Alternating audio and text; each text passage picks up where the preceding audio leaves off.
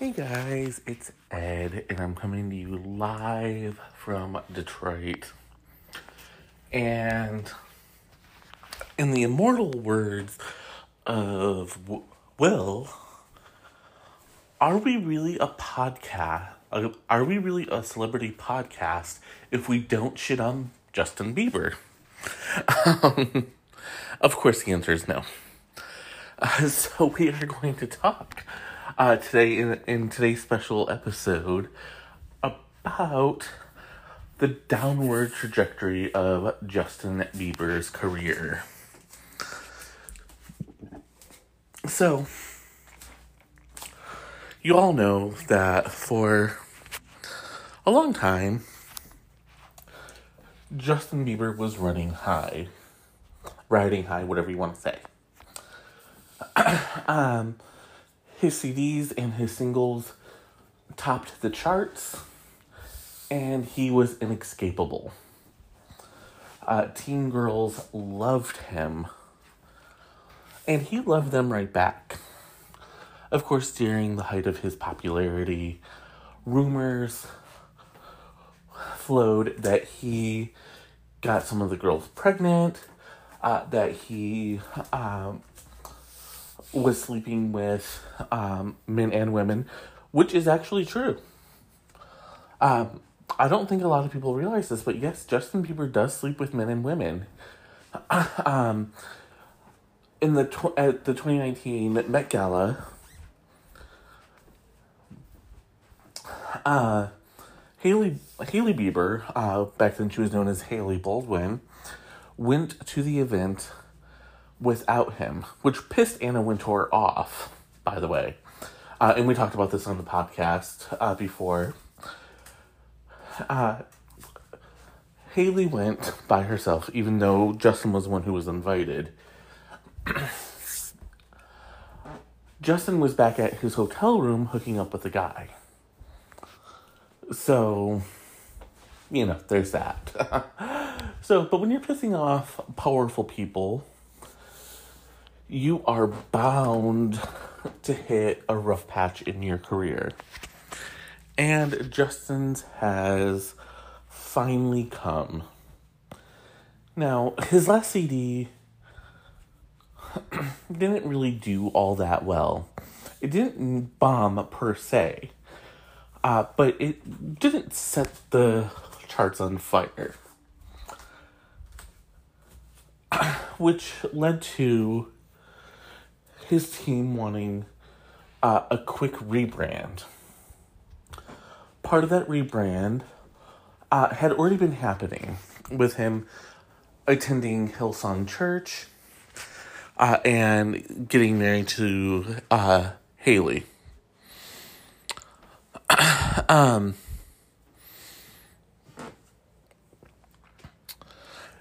Now, Justin struggles with marrying Hailey because he doesn't love her. Or at least he didn't love her.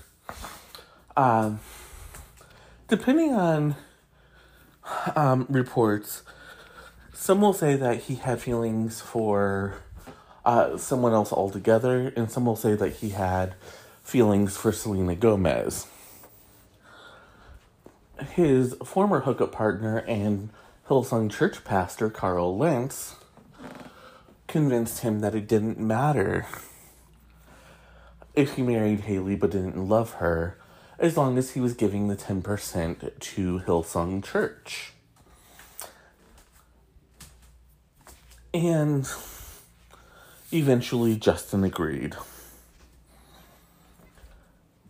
Now, I know a lot of people are going to say, well, they really seem to have some sort of feelings for one another or something of that sort. I do believe that they're friends. All of my sources have indicated that there's at least some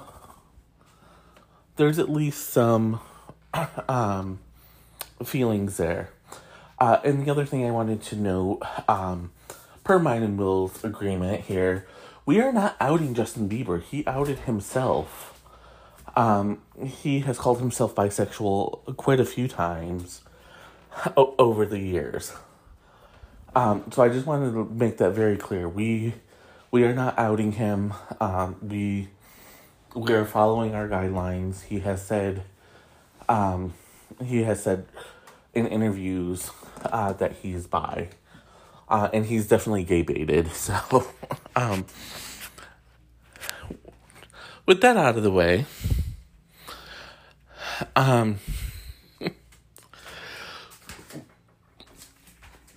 with his pop songs not really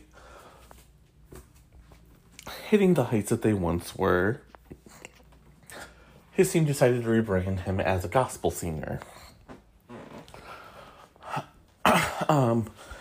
That's why we've seen a lot of God talk from him.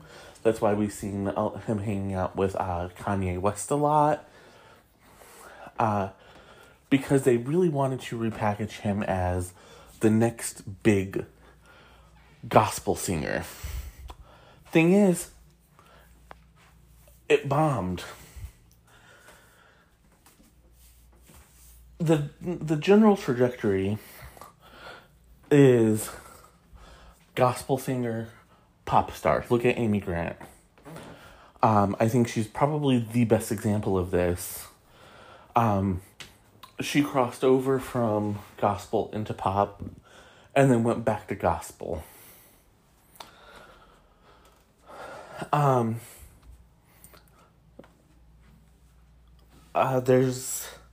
There have been a few former Destiny's Child member Michelle Williams did make the cross from pop to gospel. I think it was Michelle Williams, and Kelly Rowland is still R&B. I might have those two mixed up. I don't follow Destiny's Child as closely as I should. But anyways, one of the Destiny's Child members did do that. I'm pretty sure it's Michelle Williams. Anyways. But all three of the Destiny's Child members that we know, Beyonce, Michelle, and Kelly, all sang in the church choir first, before becoming singers on their own. So, with Bieber, he was really disappointed that the gospel singer thing didn't work out, but his record label wasn't ready to give up on him yet. So, they had him do a collaboration with K-pop group BTS. Now, BTS was having a moment in the sun.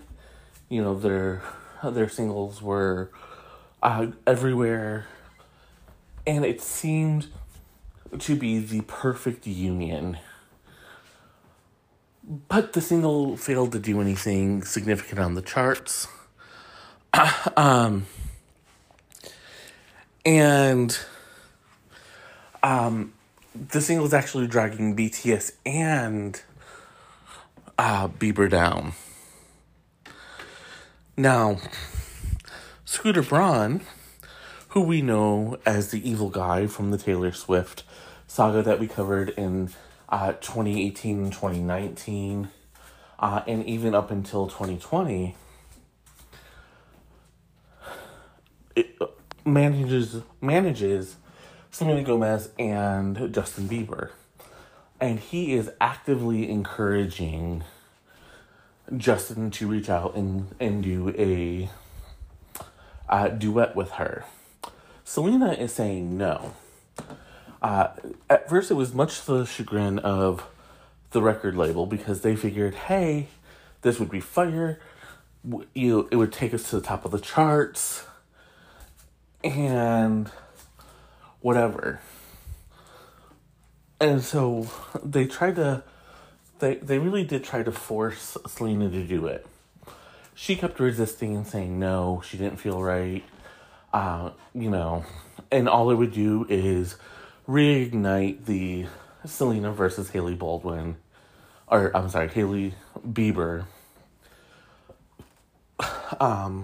fan fights. And she has no interest in being part of this triangle any longer. When the BTS single failed to ignite on the Billboard Hot charts, the record label actually said to Selena, hey, yeah, you were right. We don't need to do it. Scooter's still trying, but there's very little he can do.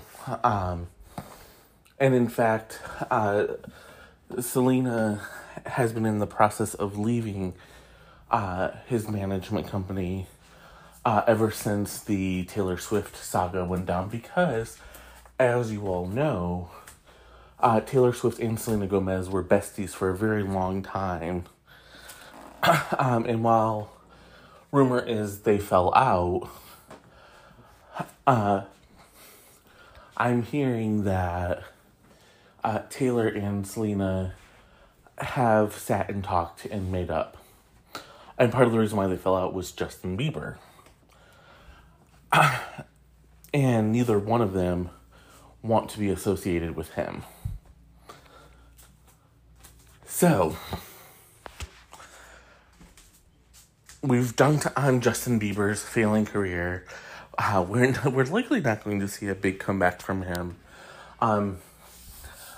I spoke with my LA source, and he did predict if we do see a Justin Bieber renaissance, it won't be until further on down the road.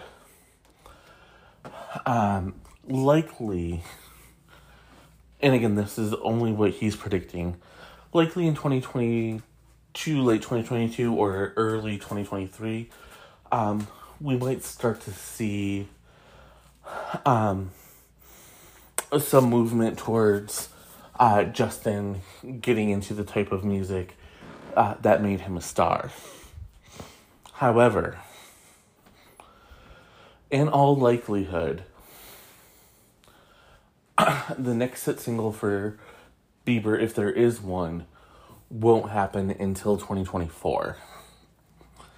And it'll be much like Cher or Madonna, a one-off. It won't lead to a string of hits. But you know what will lead to a string of hits? That's a horrible segue.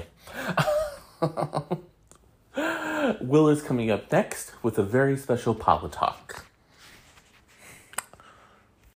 Hey folks, producer Will here. Today I've got a special episode of Politalk for you, one focused on a subject that everybody, read nobody, was asking for. One that is of great interest to our regular listeners and staff. Read me. I'm speaking about the election for the presidency of the Southern Baptist Convention, which occurred last week, and what that election means for the broader struggle within the nation's largest Protestant denomination. A little bit of background before we get started.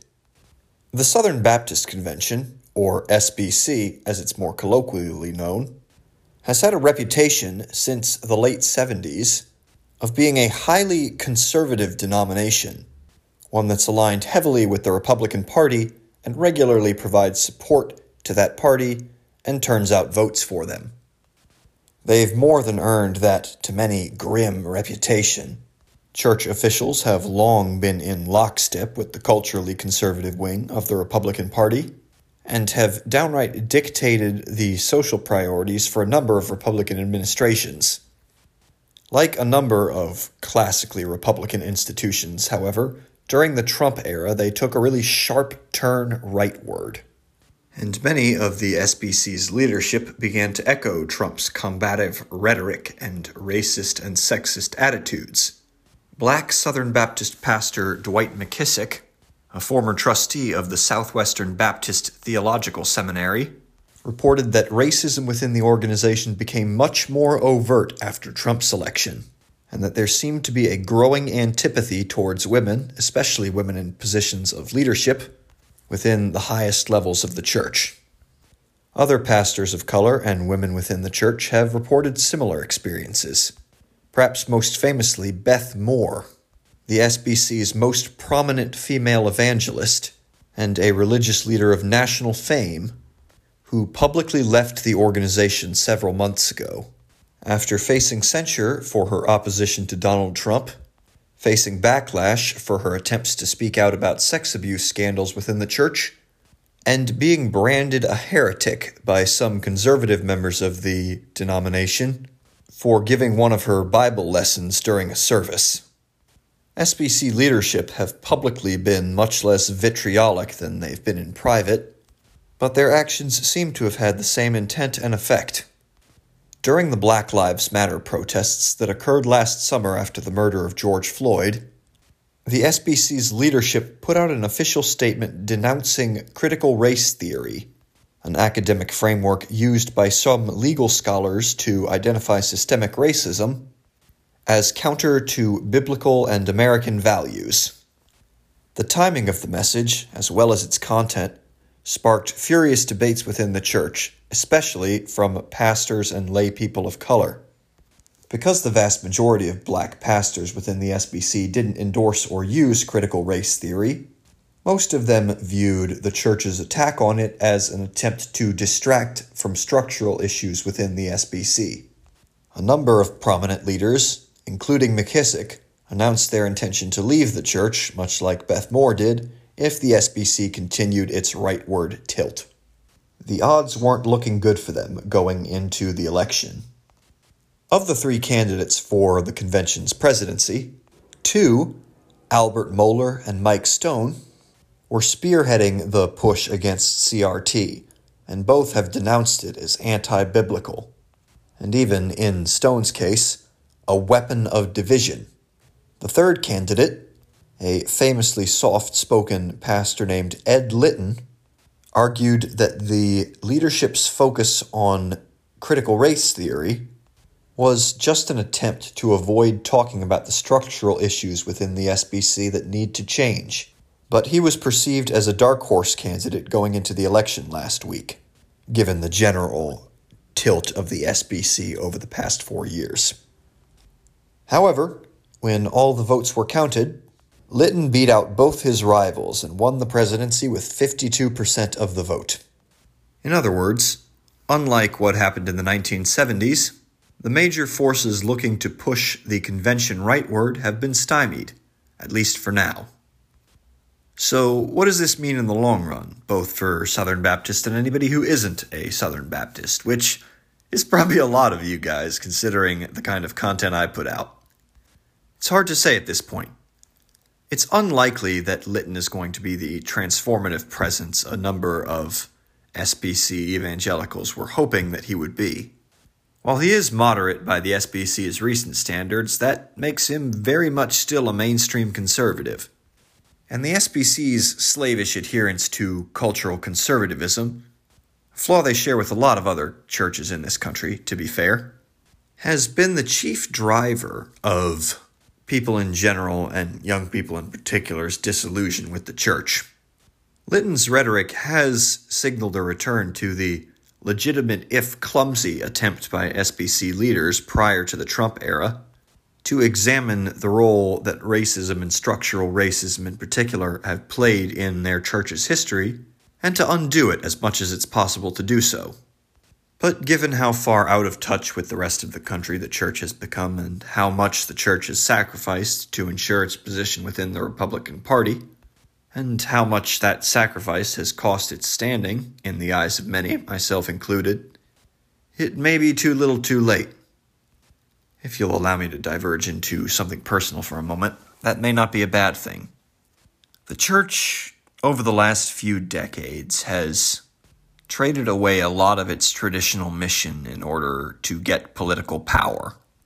Most of the large conservative denominations in the U.S., the ones who tout themselves as really being for biblical values, don't, for example, support policies that would alleviate poverty to any significant extent, or, to give a more recent example, stand up for the rights of refugees. The silence of conservative churches during the Trump era was deafening on that front. Some time in the wilderness could help, I think, many of the church leaders reflect on the decisions they made that got them to this point, rather than simply blaming it on a new generation's failings. But those are just my personal thoughts. Thank you all for tuning in. And, as always, cheers.